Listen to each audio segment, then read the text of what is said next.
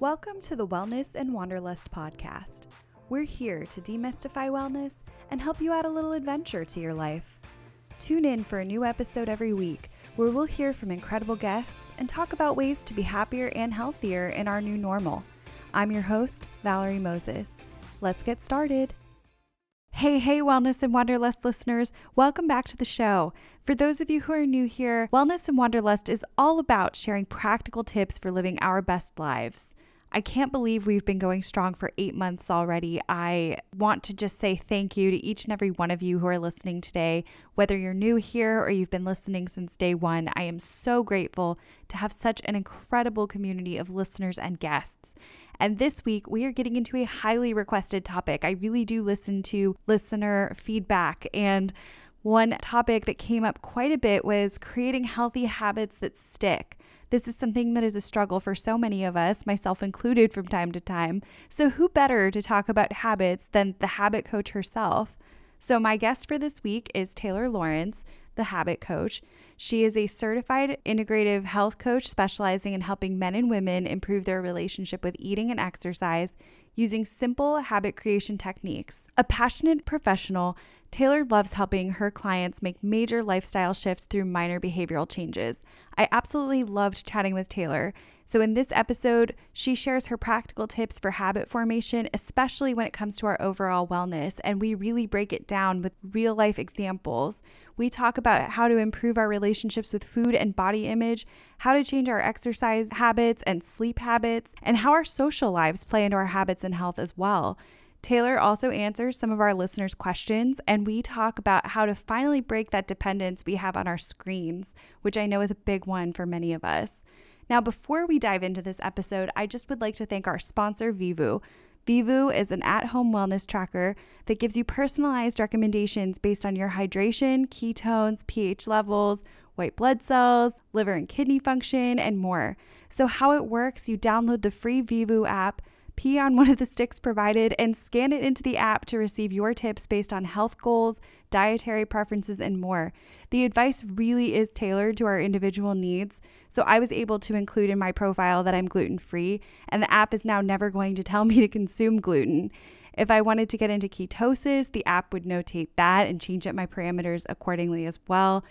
And it overall is just a really cool tracker, and I've spoken about it a little bit on my social media, and I've talked about my experience on the podcast as well. We actually had Vivoo's founder, Mirai Typhoon, on episode 26 of the show if you'd like to learn more. Now, if you would like to try Vivoo for yourself, listeners will get 30% off your purchase with code WELLNESS30. I'm going to link all of that in the show notes so that you can find it. It's Vivoo, spelled Vivoo. Alrighty, friends, let's dive into this week's conversation with Taylor Lawrence. Hi, Taylor. Thank you so much for joining us on the podcast today. Hey, Valerie. Thanks so much for having me. It's so great to have you here. And the topic we're going to get into today has been such a widely requested topic from listeners. So before we dive in, why don't you tell us a little about yourself and your wellness journey? Absolutely. So I am a certified integrative health coach currently living in Virginia Beach. I coach people one-on-one on how to build habits to create healthy lifestyles through my work as the habit coach. And in terms of my wellness journey, growing up, food was definitely either a source of comfort or reward. So did you lose a soccer game? Let's go out for ice cream. Did you win a soccer game? Let's go out for ice cream. And my parents were always dieting. I remember my mom cutting up her Slim Fast bars into tiny pieces. So I definitely lived in a very diet-centric household. And I think that informed kind of the way that I approached wellness in my adult life. I started counting calories in high school. I definitely saw exercise as a means to lose weight and only lose weight. And then I would say post-college, life kind of slowed down a bit, and it all caught up to me, the constant dieting, obsessing about exercise. I was working in a 9 to 5 in a windowless office, and I just started to feel crappy, for lack of a better term. I was bloated. I had these horrible headaches. I was tired all the time, super anxious. I just didn't really know what the cause of it was. And it was actually a Netflix documentary that kind of flipped a switch in my brain. It was called Fed Up. I don't know if you've seen it. I would definitely recommend it to people, although I wouldn't say Netflix documentaries are the best resource for information. But it just kind of started helping me to think in a different direction. And that food is not just something to help us lose or gain weight, but it really is information for our bodies. So from there, I started researching, studying different diets, exercise routines, stress reduction techniques. Eventually, I became a certified health coach. And then that led me to opening my practice called The Habit Coach. So that's kind of my wellness journey at a glance. That is so cool. And I definitely can relate to growing up in that way where food, after a football game, we would go out for pizza with the team, and definitely seeing dieting as a very punishing activity and seeing, kind of a negative look at food oftentimes. And so I think a lot of our listeners will definitely be able to relate to that story. Now, you are the habit coach. How exactly did that come about? And talk to me about the role that our habits have in our overall wellness. Yeah, absolutely. So, as I was doing this research, I was, like I said, studying diet, exercise, stress, but my actions weren't changing as a result. So, for example, I'd rather listen to an hour-long podcast about meditation than actually meditate for 10 minutes, which led me to wonder, why do we so often know what's best for us but do the opposite? And what that led me to is the answer is habits. So I started reading books like The Power of Habit, Atomic Habits, Tiny Habits, and came to find out that actually 40% of our everyday life is just our habits, things that we do automatically and repeat in a given context. So from which shoe you put on first to how you make your coffee, you might not even realize it, but you're doing that in a sequential order every single day. So I work with my clients to kind of untangle their current routines and build new routines through habit and behavior change techniques. I think that's awesome. I think that our habits really do play a huge role into our overall day, and whether we recognize that or not. And I guess I'll have to pay more attention to which shoe I put on first to see, if I'm in a habit with that. So I'm definitely curious about that. Yeah, it's funny, these tiny things that we don't even recognize. For sure. And I'm sure that I have plenty other ones that are probably odd to other people and, because everybody is unique. So I'm definitely going to be taking some inventory of that myself. And when it comes to forming these healthy habits, what are some small steps we can take to get started? I think there's so much information out there that it can be a little overwhelming, not really knowing what we should do first. Sure. So I think the first thing that people need to do is get really clear on what you want to achieve. So oftentimes people think, I just need to get more motivated, but what they really need is to get more clarity. So they think, for example, I want to exercise more, but don't know what that looks like. And there's a strategy that I like to use with my clients. It's called an implementation statement that makes this really clear when you're creating an action plan. So an example of an implementation statement is, I will behavior at time in location. So, for example, if you want to start an exercise habit, an implementation statement for that would be, I will jump rope for 10 minutes at 6 a.m. in my driveway. And if you write this down, it's actually been proven to increase the likelihood that you'll actually take that action. And then if you're consistent with this, say, jump rope habit for 10 minutes at 6 a.m. in this specific location, for example, your driveway, soon that time will become a trigger for that activity. And you'll just naturally kind of grab that jump rope at that time because that time and that place becomes a trigger for the desired action.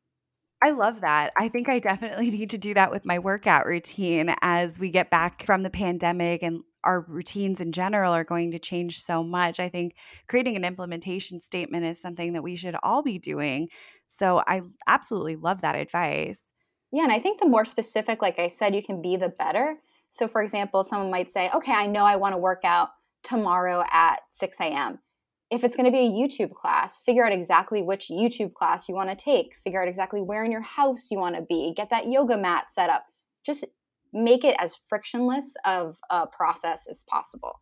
That makes so much sense. And you hear oftentimes, laying out your workout clothes in the morning so that you're more likely to, put them on. Because I think once you put them on too, you're going to be more likely to go and do the thing that you were going to do. Definitely. So I think exercise is something that probably during the pandemic, a lot of people have kind of stepped back from. Our gyms have closed, or maybe we didn't feel as comfortable going if they were open. life is starting to go a little bit more back to normal, but whether people are going to go back to the gym or work out at home or do some kind of combination, I think making exercise a priority when you have other obligations out there, work, maybe school for some of our listeners, Mm-hmm. and just now we're going to have social lives again. What tips do you have to make exercise, I guess, more of a priority and more of a habit? So I like to use James Clear's 4 laws of habit change to kind of create a framework for habits like this.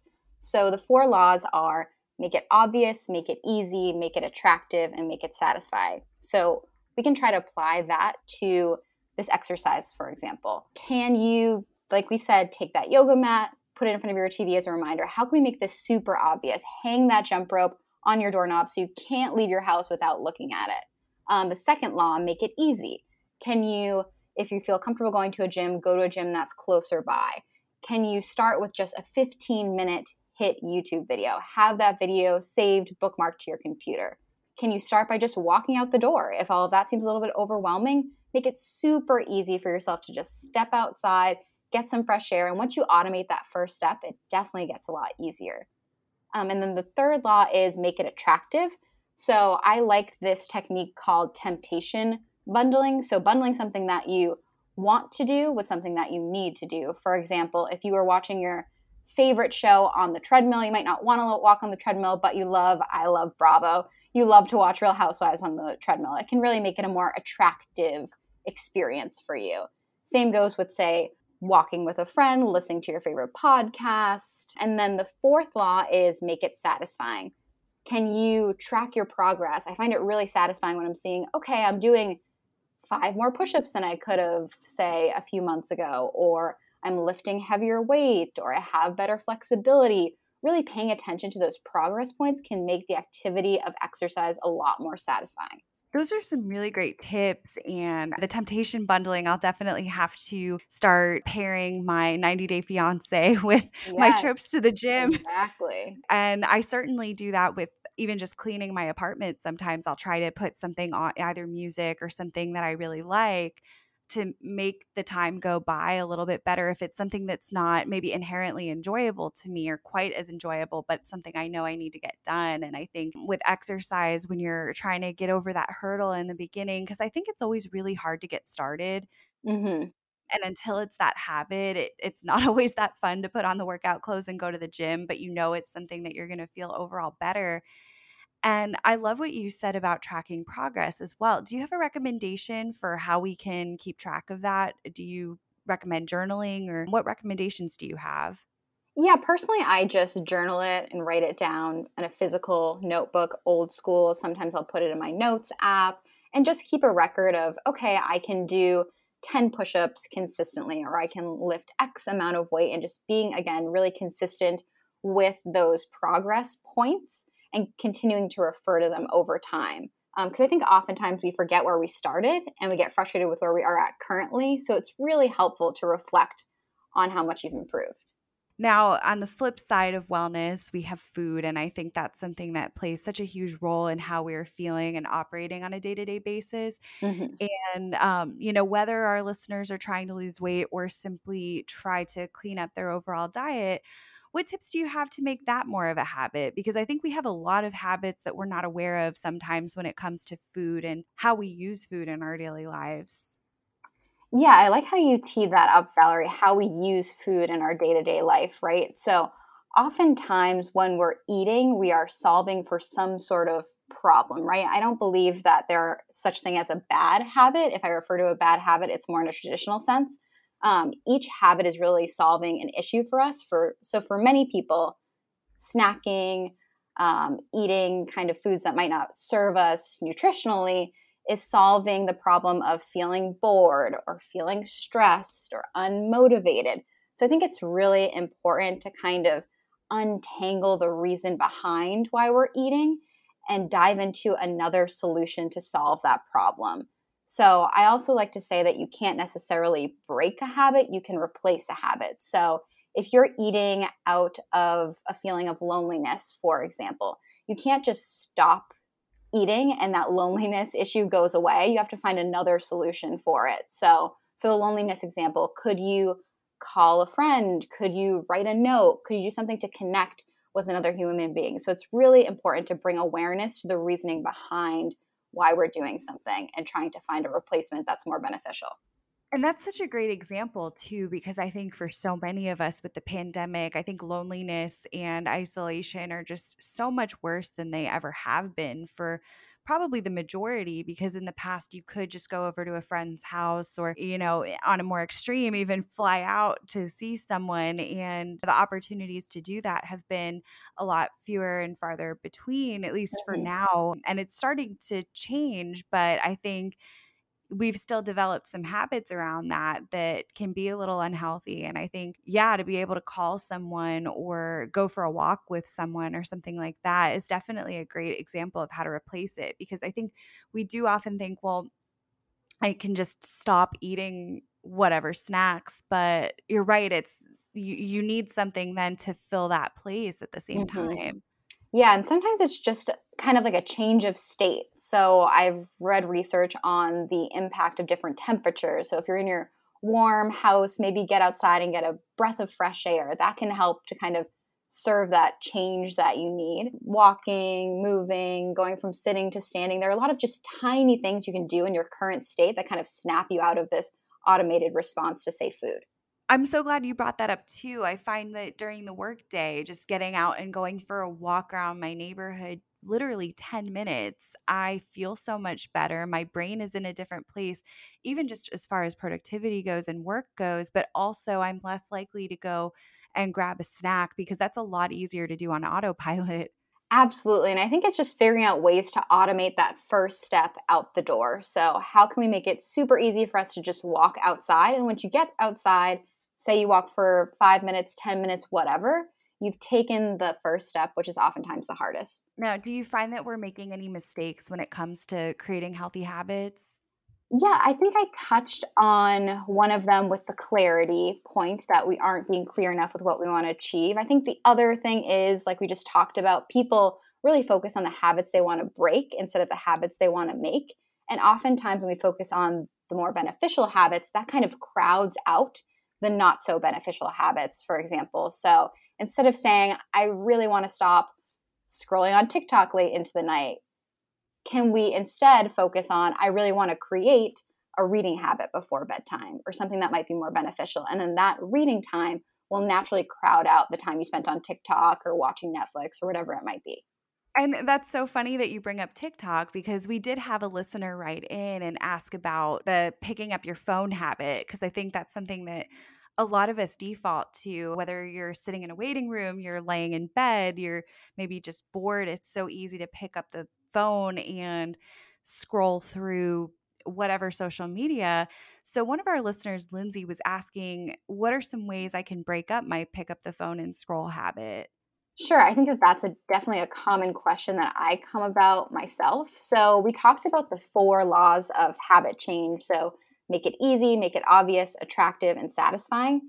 To break or replace a bad habit, you just do the inverse. So let's make it difficult, hidden, unattractive, unsatisfying. So let's break it down for this phone example or social media example.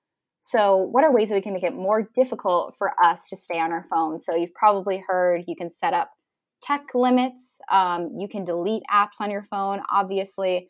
Something that I'm trying just this week is segmenting out kind of the digital spaces according to device. So, right now, our phone is our hub for everything. It is where we check emails, it's where we text people, listen to podcasts, scroll on social media. So, could we separate that out? So, right now, I am trying to just use my iPad for social media and use my phone for podcast texting and use my computer for email. So this way we kind of have the specific environment for the specific action we want to take.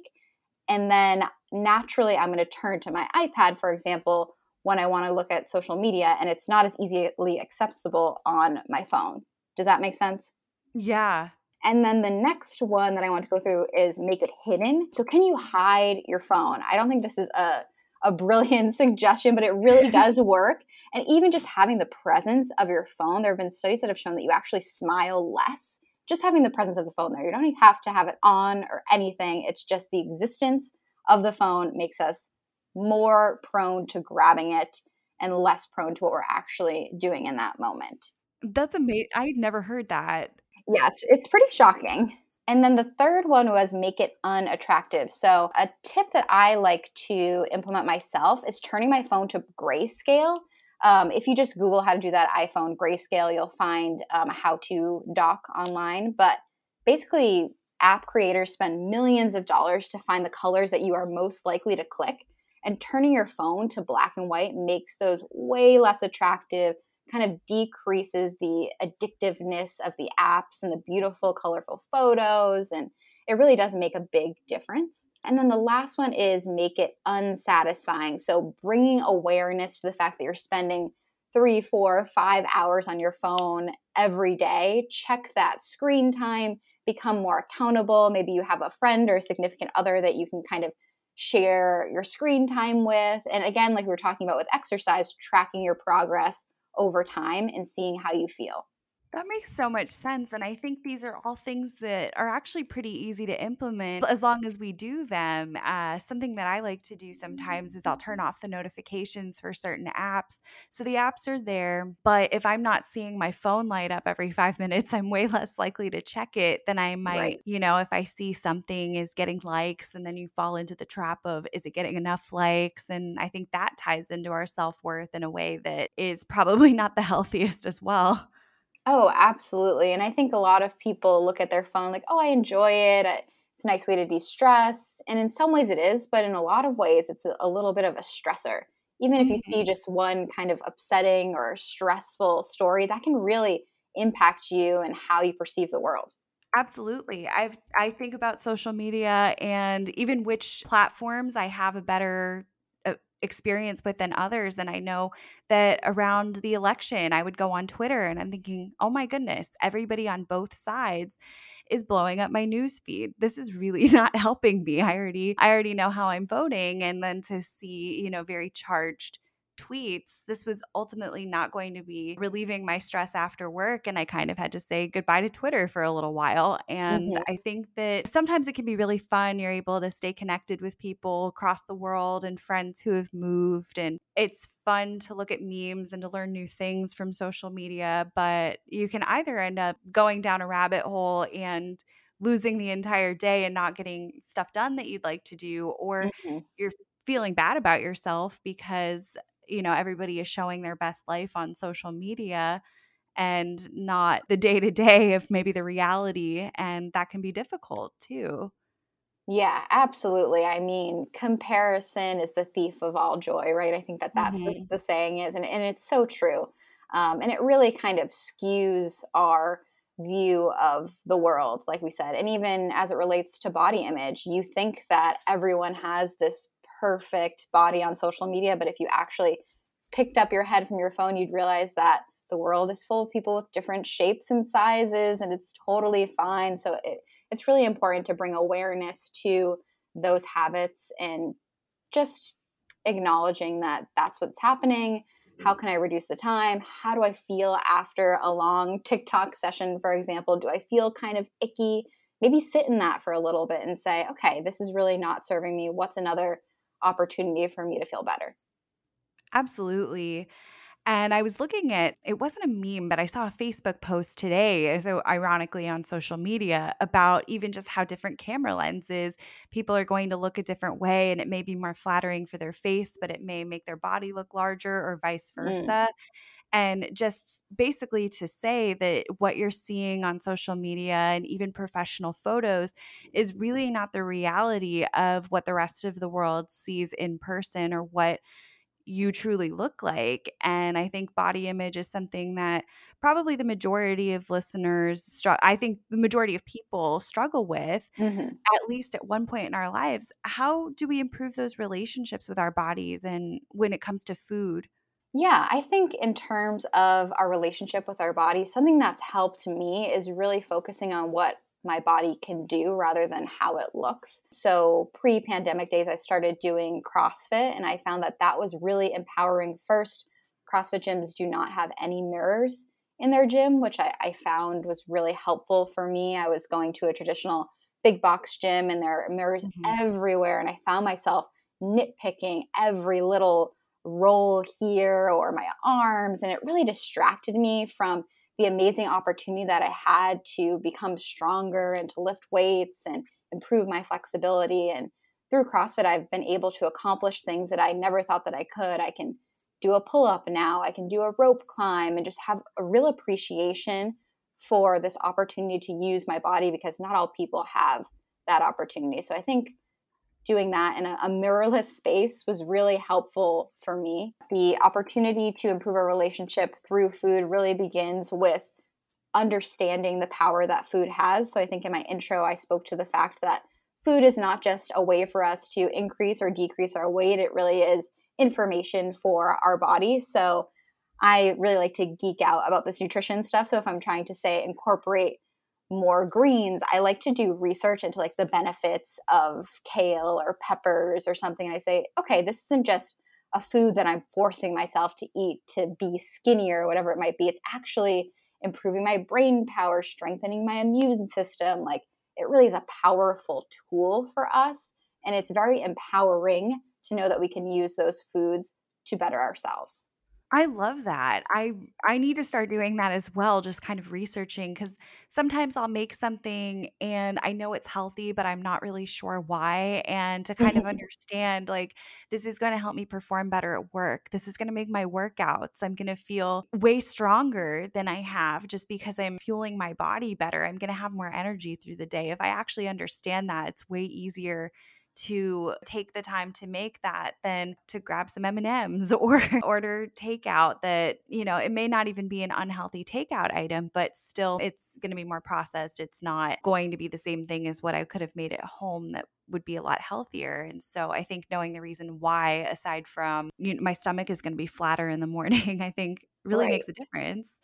Yeah, and you spoke to getting takeout versus cooking at home. I think the act of cooking at home can be a really great experience as well. You feel accomplished, you can try new recipes, and I feel like you can really enjoy the food a little bit more knowing that it came from your kitchen, you tried something new, you cut up those ingredients, and it makes it just a little bit more of a more enjoyable experience. Absolutely. And it's so funny. I had heard at the beginning of the pandemic with, so many people that were baking and cooking that hadn't really done it before, about how it really does incorporate possibly all of your senses, because you might be hearing something taking place, but it definitely incorporates touch, smell, and taste. Hmm. And using all of our senses and using our brain in that different way, I think the stimuli, it's just it makes it that much more enjoyable, I think, in the long run, and I think it's just good for us to do it. I need to improve my cooking skills. Yeah, same. Yes. Not sponsored, but I started using HelloFresh during the pandemic, and I found it to be super helpful, just learning how to properly make a sauce or how many minutes I should spend on the rice versus the meat. Because I think something that I struggle with is the timing of all these things. Like, Mhm. the veggies are freezing cold, but my potato isn't even cooked yet. And Mhm. HelloFresh has this really cool app where you can set timers for different ingredients, and it really helps me with my timing and trying different recipes. So I would definitely recommend that to anyone who's interested in becoming a better cook. That's amazing. I'll definitely need to look into that, because that's something I certainly struggle with. Even having my dad in town not that long ago, I was gonna make this lentil casserole, and just knowing how long it was going to take, it's only actually 10 minutes to truly cook it, but all of Hmm. the other steps that go into it. Thankfully, everything was in one pot, so they're all the same temperature. But something that would have taken 10 minutes really took about an hour with all of the prep time and all of that. And so I think that can sometimes be a deterrent for us as far as cooking and healthy eating may go. Do you have a meal prep habit that you incorporate at this point? And how do you make that a habit? Yeah, so I think that the more prepared you are for a healthy meal, the better. So again, just removing any friction in terms of you having a healthier snack. So we've all heard of maybe leaving a bowl of fruit on our table versus say a jar of cookies. So making it again obvious the healthier option. Pre-cutting your veggies can be really helpful. So it's just quick and easy, grab and go. I have a friend who runs an Instagram account called Meal Prep on Fleek that I would definitely recommend Ooh. people check out. She has really easy to make recipes. And I feel like that's sometimes hard to find on the internet. We've all seen that joke of let me tell you the story about how it was born when you're just looking for a recipe. Mhm. So I like how she really simplifies down the ingredients and the cooking techniques. You don't have to read someone's life story just to get to a recipe. The struggle is real with The that, I struggle is swear. real. I will definitely link that in the show notes because I think that's something that we can all benefit from. Now, as far as health and nutrition goes as well, I think sometimes we know what we should be doing or quotation marks should, but it can be hard to implement and, maybe we start out doing the healthy thing, but over time we maybe start to self-sabotage. Why do we do that? Yeah, I love this question. And I think it has a lot to do with our identity. So, what do I mean by that? Oftentimes, I have clients come to me and they say, Taylor, I am a nighttime eater. Not that I nighttime eat, I am a nighttime eater. It is who I am in my bones. So, oftentimes, when we are trying to break or replace that habit, there's a little voice in our head saying, no, this is not who we are. We're a nighttime eater. We can't do that. But every time you stop, say, eating after 8 p.m., you're proving to yourself that you're not that nighttime eater anymore. Another example is I have people come to me and they say, oh, I'd love to run, but I'm not a runner. But then if you say start running once a week, twice a week, say, oh my gosh, I ran 3 times this week. Maybe I am a runner. Just taking these actions kind of prove a point to yourself and help you to kind of shift your own identity. And then self sabotage is a little bit harder to come by because you aren't defaulting to that identity that you currently have or used to have. You're becoming the person that you want to become. That makes so much sense. I mean, I can even I think for a lot of people too, thinking of themselves as I am a person who is always trying to lose weight. Mm-hmm. Mm-hmm. Definitely. And it hasn't worked before. How will it work this time? I'm a dieter. That's who I am. But again, just taking those little steps to become the person that you want to become, at first, it's going to be filled with friction. Another example I can think of is I have a lot of people who go out to eat with their friends and they're like, I don't want to pick the healthier option. I get eye rolls when I pick a salad. But the more often that you make that healthier choice, the more your friend group and your tribe will identify as like, oh, there's Valerie. She's really health conscious. Of course, she's going to pick the salad. That's kind of who she is. But there is oftentimes some friction to begin with. So it's hard to overcome at first. I definitely have experienced that being both a picky eater, trying to be health conscious, and also having some food sensitivities. And so I've Mm-hmm. always been the one, especially with work lunches where there are people that you're not socializing with as much. So they may not see you in that kind of context as often. And you get a lot of comments about, wow, you completely changed the thing that you ordered because, I'll end up changing a couple of things and putting something on the side. But if I know it's going to work for me, then I have to kind of move past that, and other people will move past it as well. It's ultimately my body. Yeah, and I think it's spinning those choices in a positive way. So I feel like Mhm. sometimes people approach it and say, oh, I'm being good today. Mhm. I can't do it. I can't have that cookie.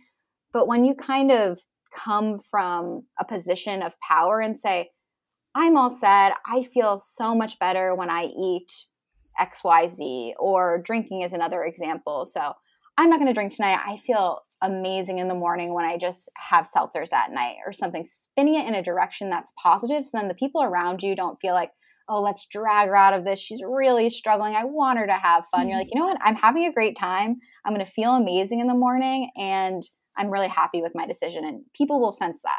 I wish we had this conversation, like, I wanna say about 7, 8 years ago when I tried the Whole30 for the first time. Oh, geez. Yeah. Yeah, doing the Whole30 and trying to go out to restaurants and, that being a huge shift for me at the time. I hadn't been particularly health conscious before that, but had wanted to see if changing my eating would change the number of headaches I got. Unfortunately, I still do get headaches, but seeing if it would impact the way I was feeling overall. And I think not really knowing how to address the questions that would come up. So instead, you would get the, oh, no, you can live a little. And to really understand and be able to say, thank you, but I actually feel a lot better when I eat in this particular way. And I don't feel that I'm missing out. But knowing how to frame that, because I think there is something interesting with, I think, food and how the people around you may react in the beginning to to dietary changes and things like that. Yeah, I think our tribe and our social circle has a huge influence on our behaviors because naturally we want to do what the tribe is doing. We want to be accepted by the group. So if you are, say, creating healthier habits in the form of a new diet, having people around you who disagree with that can be really challenging. So I definitely recommend that people find support, whether it's online or in person, with people who are embodying the habits that they want to embody in the future. And that can make the transition a lot easier and a lot less lonely. Do you have any online resources that you would recommend for that? Yeah, I mean, I'm a sucker for a Facebook group. Love creeping around in a good Facebook group. And there's a Facebook group for anything and everything. You mentioned Whole 30. There's communities for Whole 30. There's communities for whatever kind of exercise routine that you like to participate in. You can find an online group for any passion that you might have. I highly recommend that as well. I think sometimes being in those groups, they give you really great ideas as well for if you're going through a particular struggle with doing the whole 30 or with a particular exercise. You can get real life experience from people who are going through it with you rather than simply the person that created the program, or you get different perspectives from people who have experienced what you're experiencing. So I really love that. I think our tribe is huge for us. Yeah, absolutely. And I think once things open up, I love a group fitness class. I think that's a really great way to find a sense of community and an opportunity to cheer each other on. And when I was doing CrossFit, I definitely looked to go to the class because I got to see my friends and I got to be cheered on and feel accomplished. So, kind of leveraging those social groups to again nudge us in the direction that we want to go. Definitely. Now, just kind of shifting gears, another area of wellness that we hear about a lot is establishing a morning routine, whether that's exercise in the morning, meditation, making an acai bowl. That's the one I always used to hear. But, having an established morning routine. But I think a lot of times it can feel next to impossible just to get out of bed in the morning. And so one of our listeners, Tess, was asking what the most effective way was for building a habit of getting up earlier. Yeah, so this is a great question. I would say that the main point here is that you need to make the desired habit, so waking up early, more attractive than the undesired habit, which is sleeping in late. So, how do we do that? Again, making sure that the act of getting up early is as frictionless as possible. So, have those workout clothes set up in front of your bed. I'm saying socks, underwear, sneakers, the whole thing. Be ready to go.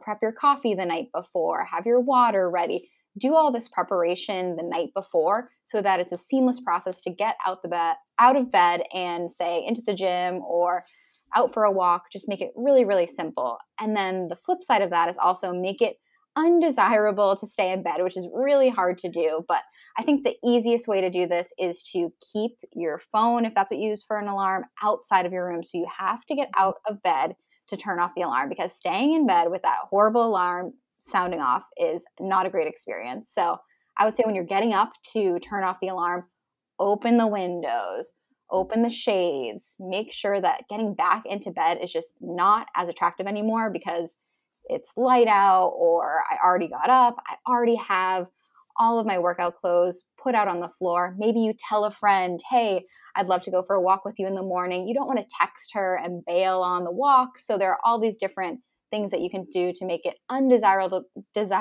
to stay in bed and more desirable to get up and start the day.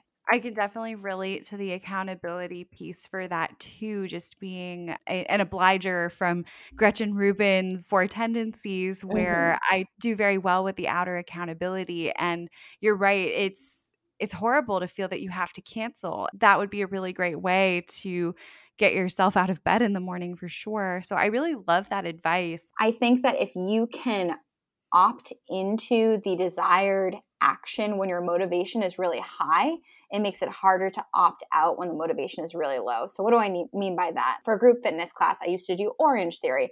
I would sign up for a class when I was feeling really motivated. It's like, I'm going to crush it this week. And then when motivation was low and I really didn't want to go to the class, I didn't want to put in that effort to cancel the class, get charged a bunch of money. So it's really important to kind of set yourself up for success during those peak moments of motivation. So when motivation is low, it's a lot easier to get it done and a lot harder to opt out in that moment. I think that's really great advice. Once I get back to going to a gym in person, I think I will definitely take some of that into mind as I start to build my workout routine outside of the house for sure. Yeah, and there are apps like the Peloton app where you can schedule workouts in advance and just kind of put it on your calendar. If you feel comfortable walking outside again with a friend, if you even wanted to just like set up some sort of accountability. Me and my friend used to text each other pictures of us doing our morning workout, and just it's nice to know that someone else is there even if they're not physically there, that they're working out with you from miles away. I love that. I'm definitely going to find a virtual workout buddy for Yeah. sure. I hear about that a lot of times with productivity with work as well, especially for maybe freelancers who don't have the same exact set hours, where they might team up with somebody else, even if they're across the country, and just have a set time that they will plug in and work on stuff, whether it's together or that they will text each other. And I think, having that accountability partner for whatever your goal is can make a huge difference. Yeah, and even just scheduling time, you use the example of a freelancer. I think oftentimes in our head, we make out a task to be a lot bigger than it actually is. So if you say, okay, I'm going to work on this X project for 20 minutes, literally set a timer, be like, I'm just going to focus on this right now, and then I'm going to stop and move on, because I feel like it's so easy to do 100 things at once, and then you close your Mhm. laptop and you're like, what the heck did I do today? I have no idea. So when you actually set up time to start and complete a task, it feels really good. And you realize that the task didn't take you as long as you would have thought it would. Another Mhm. example is I used to always put off making my bed. It seemed like the biggest pain. And once I timed myself and it took like 30 seconds, I'm like, why am I Mhm. amping this up in my head? It literally takes 30 seconds. So just like bringing awareness to the reality of the situation and trying not to overthink things. I love that. I consider myself like the timer queen. I always have a Oh, that's timer. awesome. Yes, I'm pretty sure that I was undiagnosed ADHD, and I really have trouble sometimes, like, getting motivated for a task, but I can get hyper focused when I need to. And so if I say, like, I'm gonna, I set a timer for 15 minutes, it's amazing how much you can get done in that time. And even just before bed, you have all of the dishes piling up and everything could be a total mess. And I'll set the timer for 15 minutes just to clean up the kitchen. And you end up getting actually quite a bit accomplished from just 15, 20 minutes, depending on what you're putting in. And yeah, and I think it's just getting past the hurdle of starting. Yeah, absolutely. Like we said, just automating that first step. Absolutely.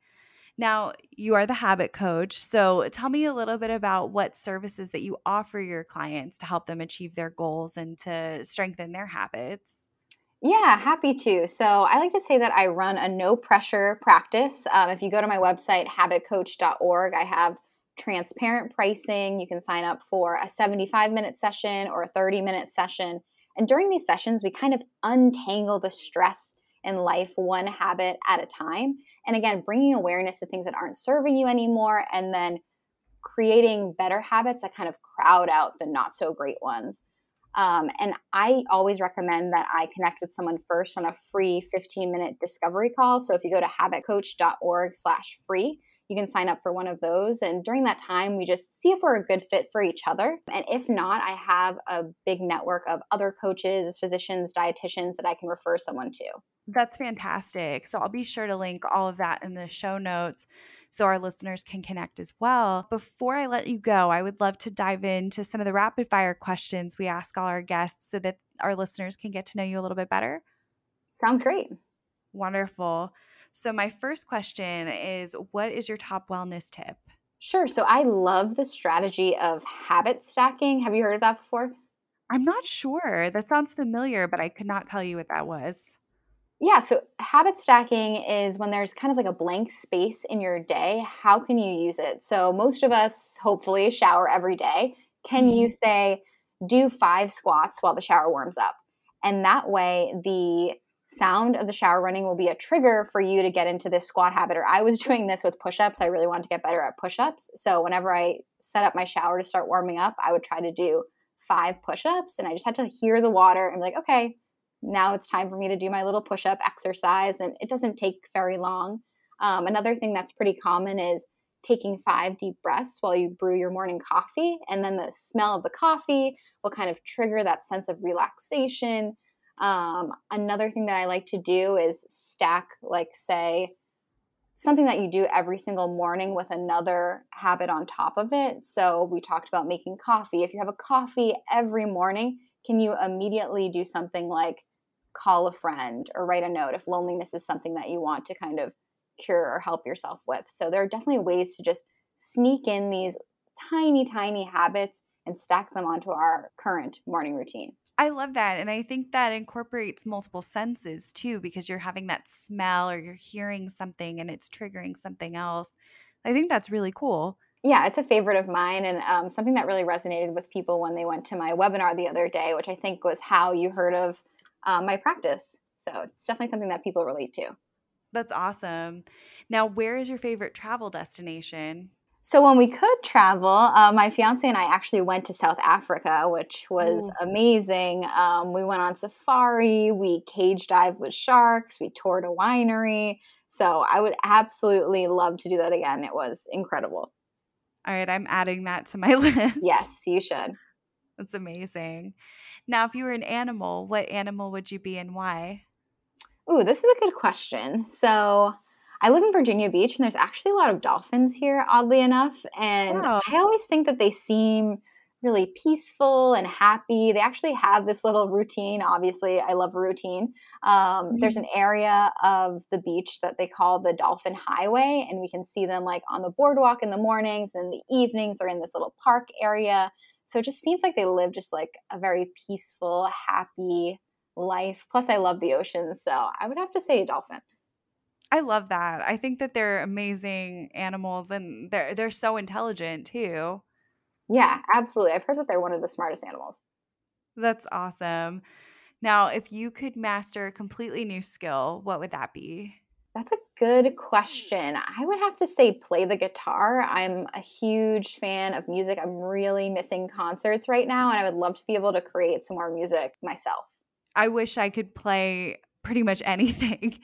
So I definitely can relate to that. Yeah, it's hard not being able to go to shows and not be able to enjoy performing arts or any of that, the same way that we used to. Hopefully soon. Yeah, hopefully soon. And what is next for you on your bucket list? So I definitely want to travel more. I mentioned South Africa. I've also gone to Italy. I would love to explore maybe Spain, just travel the world a little bit. I feel like being restricted for this amount of time makes me really value the opportunity to get out and see different corners of the world. Definitely. I think that would be mine as well. Where do you want to go first? So, well, I guess my first one is it's a very short trip. I'm definitely going to St. Pete. Um, Nice. yeah, and so that's gonna be fun and just to get out of my county. But, I was watching these videos the other day and it really made me wanna go to Germany Ooh, and, be in the mountains and see the castles and all of that, I think would be really incredible. In the US, I really wanna do a road trip through Georgia. I think hmm. there's quite a bit to see. There's Providence Canyon is supposed to be like the Grand Canyon of the South. So, for a 5-hour drive to the Grand Canyon, but then for, a real trip, I do wanna go to Sedona as well and do, the Southwest. But honestly, there's so many places. Very cool. Yeah, I feel like there are so many places I need to see in the US as well. Mhm. Yeah, that was something I hadn't really thought about. In college, I was so focused on, can I study abroad and going around the world? And I still really do want to do that. But when I had friends, after graduation who moved to other states, and as I Mhm. started to explore those other states, I'm like, wow, the US is pretty diverse. There's so much to see and do. Yeah, absolutely. I think in terms of the US, I would love to check out Colorado. I've never been. I have a Mm. few friends that live out there. It just seems so beautiful and peaceful. Like you said, the mountains. So I think that that's top of my list for the US. Yeah, I need to go there as well. Really, the Southwest in general, I have not been, and I feel a calling to go at some point. I wanted to do Sedona for my 30th and do a little road trip around there, and it did not happen because of the pandemic, but hopefully, in the next year or so, I can finally get out there. But Yeah, there really is so much to see and do in the US and worldwide as well, you know. Yeah. Let's just get our frequent flyer and get on some planes and Exactly, see the exactly. world. They're piling Yeah. up. Yeah, definitely. Now, thank you so much for coming on and for sharing your story with listeners and sharing your expertise. I think that, habit change is something we all want to implement and, develop better habits in our overall lives and habits that serve us more. So I think that listeners will really benefit from this. But how can they find you and connect? Sure. So thank you so much for having me. This has been really fun. They can connect with me on Instagram. I'm at The Habit Coach, or visit my website, habitcoach.org. Wonderful. We'll link that in the show notes. And again, thank you so much for joining us today. Thank you, Valerie. I don't know about you, but I learned a ton from this week's conversation. Taylor shares so many practical and actionable steps for how to create actual changes in our lives. And I just love all of the science and research behind all of that. And I love the real world examples that she provides because I think that really does make it a lot easier to visualize how we are going to accomplish the goal at hand. So I really enjoyed going through each of those steps with her through some of these examples that many of you sent in. So as someone who is struggling to get into a good morning routine, I really loved how she was able to walk us through that and how we can transition into better sleep habits. I'm someone who complains constantly about not having enough hours in the day, but I know that with a few small changes, I could really find some more pockets of time. So I so appreciate Taylor for coming on and for sharing her wisdom with us and all of these ways that we can create those habits that really stick for us and that serve us better than the habits we currently have. Now, I have linked all of Taylor's information in the show notes. I hope you do connect with her. And I've also included some of the resources that she shared in this episode, so be sure to check those out. Thank you, as always, for sharing your day with us at Wellness and Wanderlust. I am truly grateful to have you as a part of this community. And if you enjoyed this episode, one of the best ways that you can support the show is to leave a review on whatever app you're listening on. It helps other people to find the show. And of course, share it with a friend, tag me on whatever social media app that you're on, share the episode with whomever you think may benefit from it. And of course, if you have a topic that you would like to see, don't hesitate to email me at valerie@wellnessandwanderlust.net or send me a DM on Instagram. I'm usually checking those, and that is at Wellness and Wanderlust blog. I hope you have a wonderful day, and I can't wait to see you next time.